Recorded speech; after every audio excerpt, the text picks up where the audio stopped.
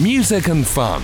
Miskin Radio. So my first guest tonight is comedian Dan Offen. Hello, Dan. Hello. And our musician in session is Joanna McGowan. Welcome, Joanna. Hello. As for you, get in touch with us on Twitter and Instagram using the hashtag #KPSessions.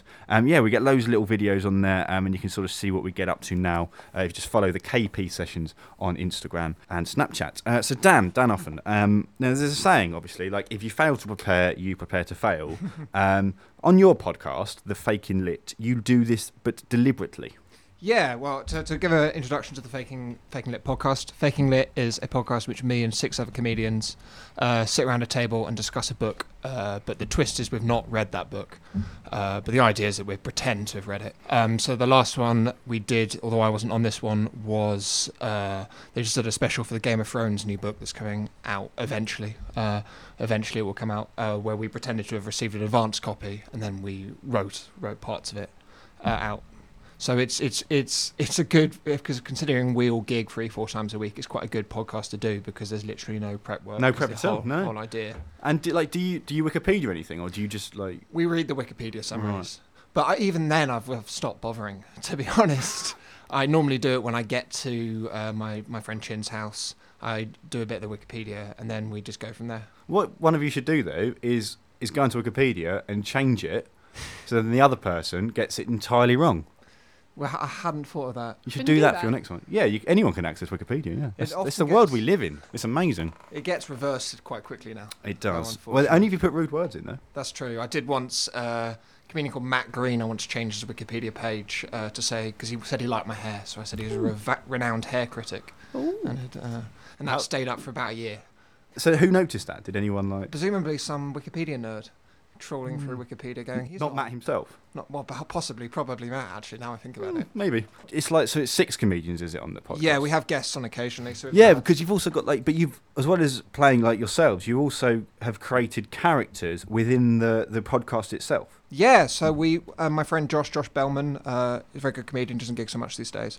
He's very good at characters, he's very good at doing voices, so he's done a huge number. His best one's Clive Rudolph's a divorced Australian, hates gender identity politics and desperately wants to get his wife back, who is a black trans lesbian.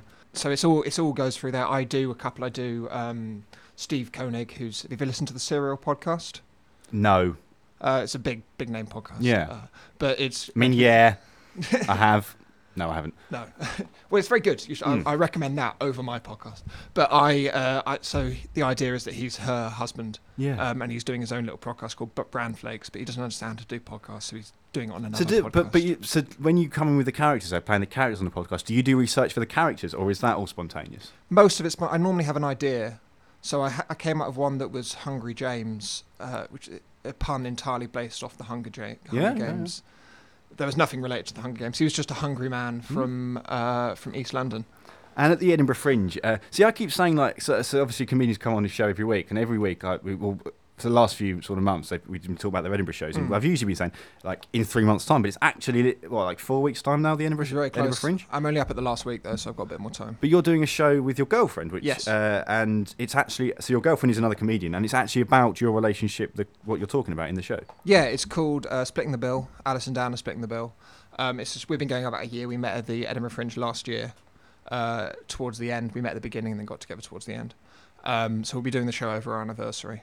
So the idea is the show is that we're talking about each other, we're talking about our relationship and trying to kind of give 2 sides of the same story.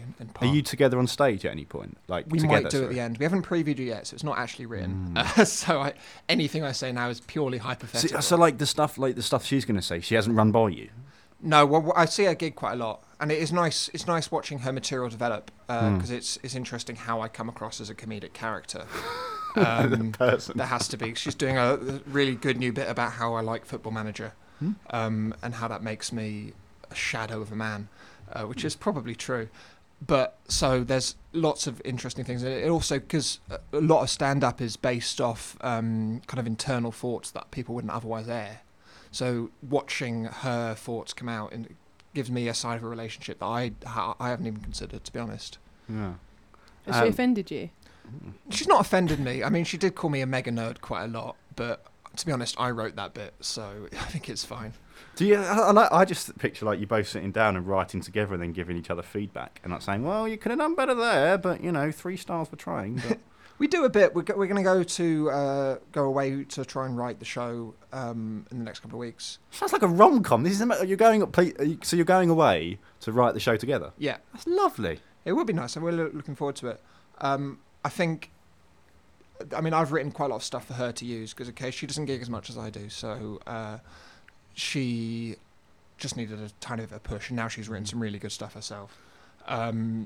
But I think when we go away together to write, we'll get a proper... Because the problem... We did the show in Brighton about 3 times, and it went really, really well, but it was just all of the stuff we'd written before. So, and a lot of that stuff was from when I was single, it's from when she was single, because that's my best material.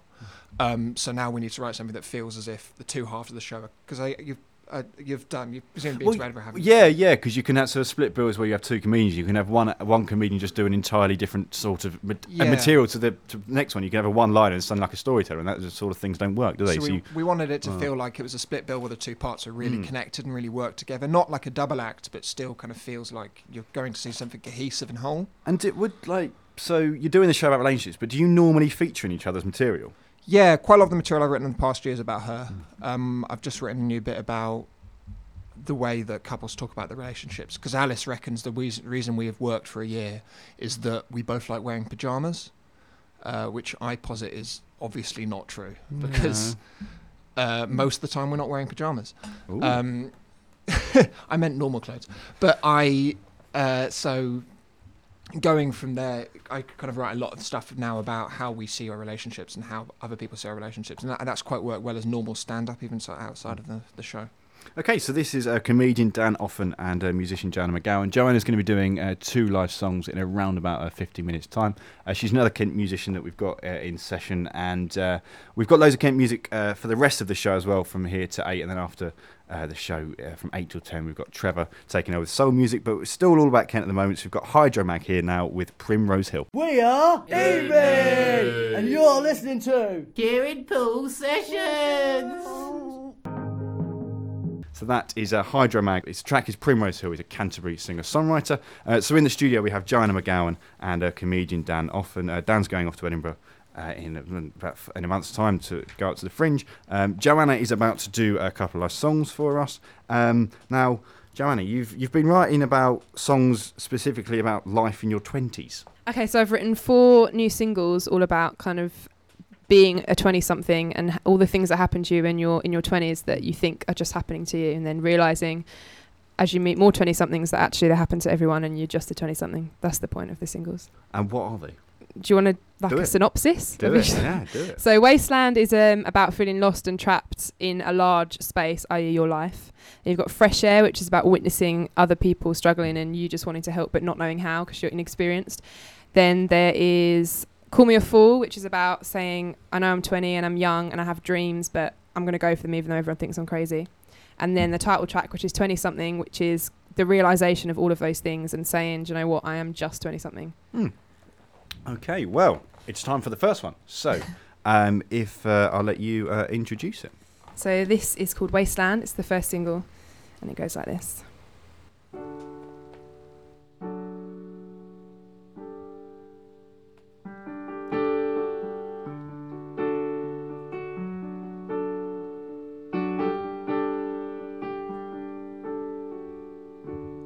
Handfuls of dirt are all that's left of the wasteland. No roses, just thorns and cries of neglect.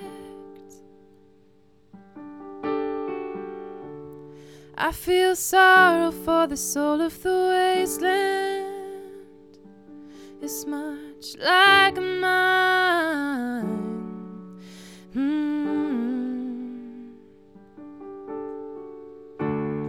Rain pours on the floor of the wasteland. The weatherman said it would shine. You can't find shelter when you're standing in a wasteland. The storm will pass, given time.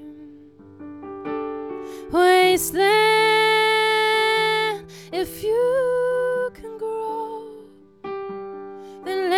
me go. You're all I've ever known. Wasteland, if you can grow, then let me go. You're all I've ever known. You're all I've ever known.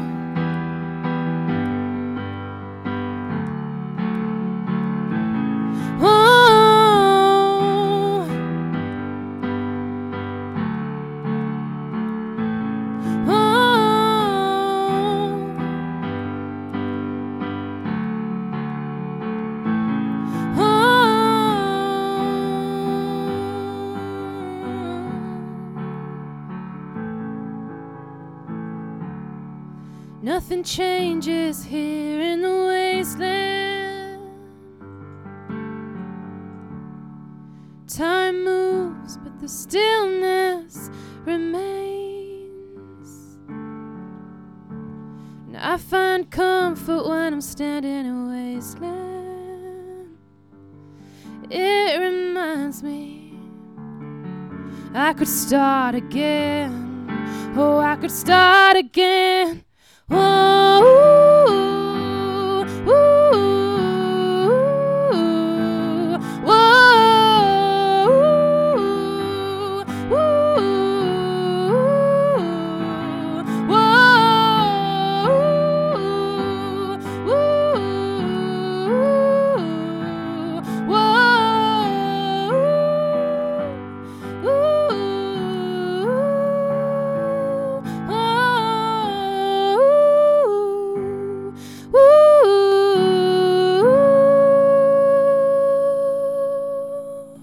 Joanna McGowan with her first live song. It's called Wasteland, and that's one of 4 she's going to be releasing over the next year. Is that about a particular place? I really hope it isn't somewhere in Kent. I like to think. Is it? It probably is it? No, it's not about anywhere specific. It's kind of, the wasteland is a metaphor for your life. That's the idea. Dear. It's deep.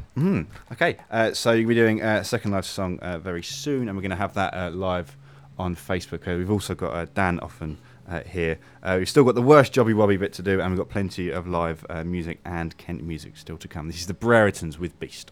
So now it's time for our second live song with Joanna McGowan. We're going to have this live on Facebook as well, so if you go onto the Kieran Paul Sessions Facebook page, you can watch it as well as listen to it. So Joanna, I will let you introduce it. So this is a new song. It's called Whatever That Means.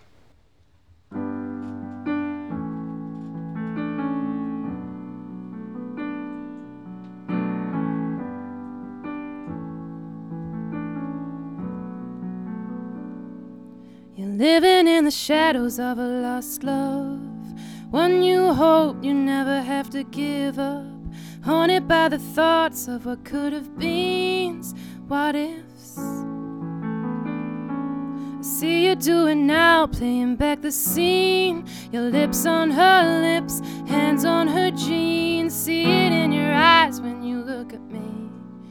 You fell deep. I found my peace in letting go of us.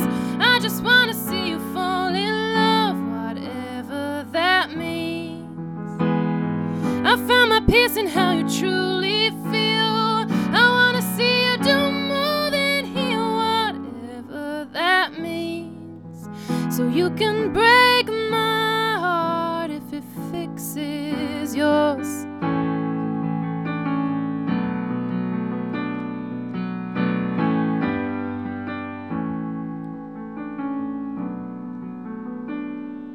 Trying to forget all the words you say, trying to convince me that you wanna stay. You may have buried feelings deep, but you can't move on with me.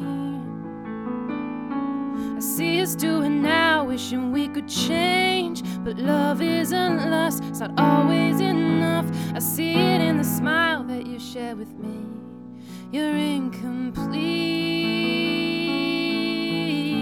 I found my peace in letting go of us.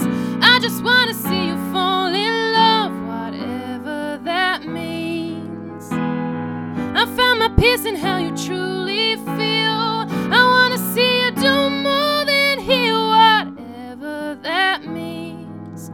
So you can break my heart if it fixes yours.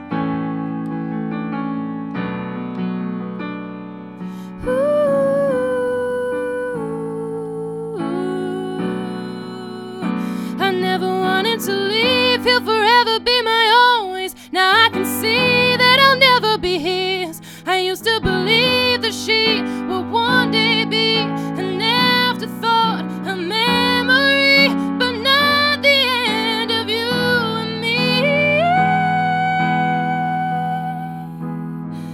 I found my peace whatever choice you make.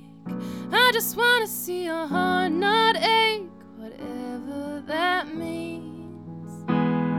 I find my peace in memories we've made.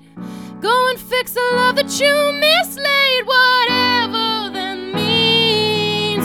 Hey, I found my peace in letting go of us. I just wanna see you fall in love, whatever that means. I found my peace in how you truly feel. I wanna see you do more than heal, whatever that means. So you can break my heart if it fixes yours. Darling, you can break my heart. It's time for this. Worst jobby wobby, worst jobby wobby, worst, worst, worst. Worst jobby wobby, worst jobby wobby, worst. So, Worst Jobby Wobby is where we ask our guests from comedy, acting and music the worst, weirdest, strangest, most peculiar jobs they've ever done. So I'm going to come to you first, Joanna McGowan. What's yours? My worst, strangest jobby wobby was dressing up as a frog. In what context were you dressed up as a frog? I was a giant frog, but I was too tall for the costume, so my ankles showed. Nice. So everyone kind of knew I wasn't a frog. But I had to dress up as a frog and hug children. Oh. In high temperatures. Is that a job? Yeah. Why would they pay you for it? To keep children happy. Ah, okay. Yeah. What was it? A shop? No, it was a restaurant. Right. Yeah, I know. So was it a restaurant in which it's quite hot? Yes. Do they like a wet forest? Yes, Yeah, like there you go. really warm. Yep, there you go. Yeah. Okay. And now, and one of the other jobs, because that job is quite common with like actors and stuff, because we've had two people come on and say like how they've had to dress up as dress up as teddy bears in like in shops that sell kids' toys. What's the thing with you and lifts? I worked for a lift company, and people used to press the emergency button in the lift, and I would answer the phone when they were stuck. So that little, is it the alarm bell? That's yeah. And so right. So if me and Dan are stuck in a lift right now, right? What, and we say hello, right? So we're gonna hello, me and Dan, we're stuck in a lift. What can we do? Oh, I'm really sorry about that. I'm so sorry you're stuck in a lift. Where are you? What floor are we on? Lift. What floor? 7. We're on floor 7. Floor Presumably 7. between floors. Okay, well. But between floors. Okay, between floors, right. Well, seeing as you're both young, healthy, fit young men, then we'll send is there someone. A camera in here? How do you we'll know? send someone within the next 6 hours. How do you see us? But did you have real panic? Really panicking? Because I'd be so panicking. Especially people with children. Yeah. Or pregnant people. Or the type of people that take the lift instead of the stairs. Yeah. I mean, you're just lazy. But how often does it happen that lifts get stuck? Daily. Wow. Numerous times daily. What's the longest you ever left someone stuck in a lift? I'm not going to disclose that. It's quite long. Did you if they annoyed you, do you were like, oh, well, we're not going to get to them that quickly? Yeah. Oh my god. Oh, wow. Just wait a while before telling the engineer. Just let them sweat. Now with stand-up, Dan, what's the worst gig you've ever done? I've done a lot of bad gigs, because that is part of the course. The worst one I've ever done it's barely a gig. I was booked and paid to play to -1 people in somewhere in Kent, actually. I think it was in Kent. Basically, I got there were 2 people who were barely interested in the gig, and then 3 people in the same room who were watching the football, faced away from the gig and were actively opposed to the gig going ahead. And they like in protest. Yeah, well, we kept on asking them, do you want to join in? And they went, no, we're not. We don't like this going on. So I had to do 15 minutes because I was being paid 15 quid. and it was awful. It's genuinely. And why is it minus people? Because the 3 people who were opposed to the gig Yeah. override the 2 people who were somewhat listening. And were the 2 people like good audience members? No, they weren't really. They were just men we had a chat with. Oh. So I had a chat with some men in a pub, but I used a microphone, and they didn't. Has that happened to you, Joe? You say I've done a gig to no one. to no one. Yeah, 0 people. But the sound engineer, surely, or was there no sound? It was an sound acoustic engineer? piano. Oh dear. Yeah, Bloody hell. it was really bad. But when I guess when a moment like that happens, it can't get any worse. I kind of think like nothing can hurt you after Well, I was that. halfway through a song and the woman behind the bar shouted, "Would you like a hot chocolate?" I was halfway through a song. She was talking to you. Yeah, but it was only me and her in the room. Did you get one? Yeah, Nice. Did she bring it on stage? Like, did she bring? no, she waited. And Dan, what's the thing with like the landlord? Oh, the landlord. This is a gig I did in North London. It was a gig, very, very small pub.